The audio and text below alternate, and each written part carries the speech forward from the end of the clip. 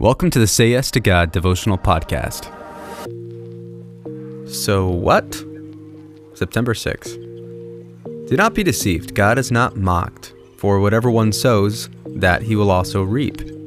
For the one who sows to his own flesh will from the flesh reap corruption, but the one who sows to the Spirit will from the Spirit reap eternal life. Galatians 6, verses 7 through 8. There are consequences to our actions, either strengthening or weakening. Repeated obedience to God increases our yield of the fruit of the Spirit, Galatians 5:22 through 23, while rhythms of neglect, delay, or outright defiance will lead to spiritual barrenness at best, and for those not in Christ, eternal death at worst. As the Bible clearly teaches, we reap what we sow. This is why faithfulness matters so much. Take the habit of scripture intake as an example.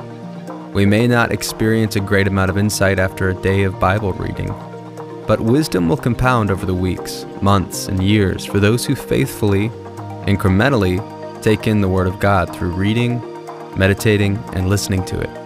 The harvest yield depends both on the seed we choose and on whether we sow it. This is true of all godly habits, and the ungodly ones as well. We reap what we sow. Your next yes to God. If the harvest of your life in 5 years is the result of your actions from the past 5 days, what will you reap? Prayer point.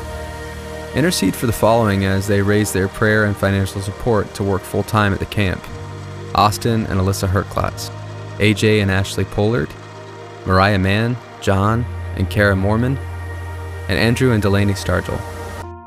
That's all for today. Be sure to check out the Life Action Facebook and Instagram pages for more Christ-centered content.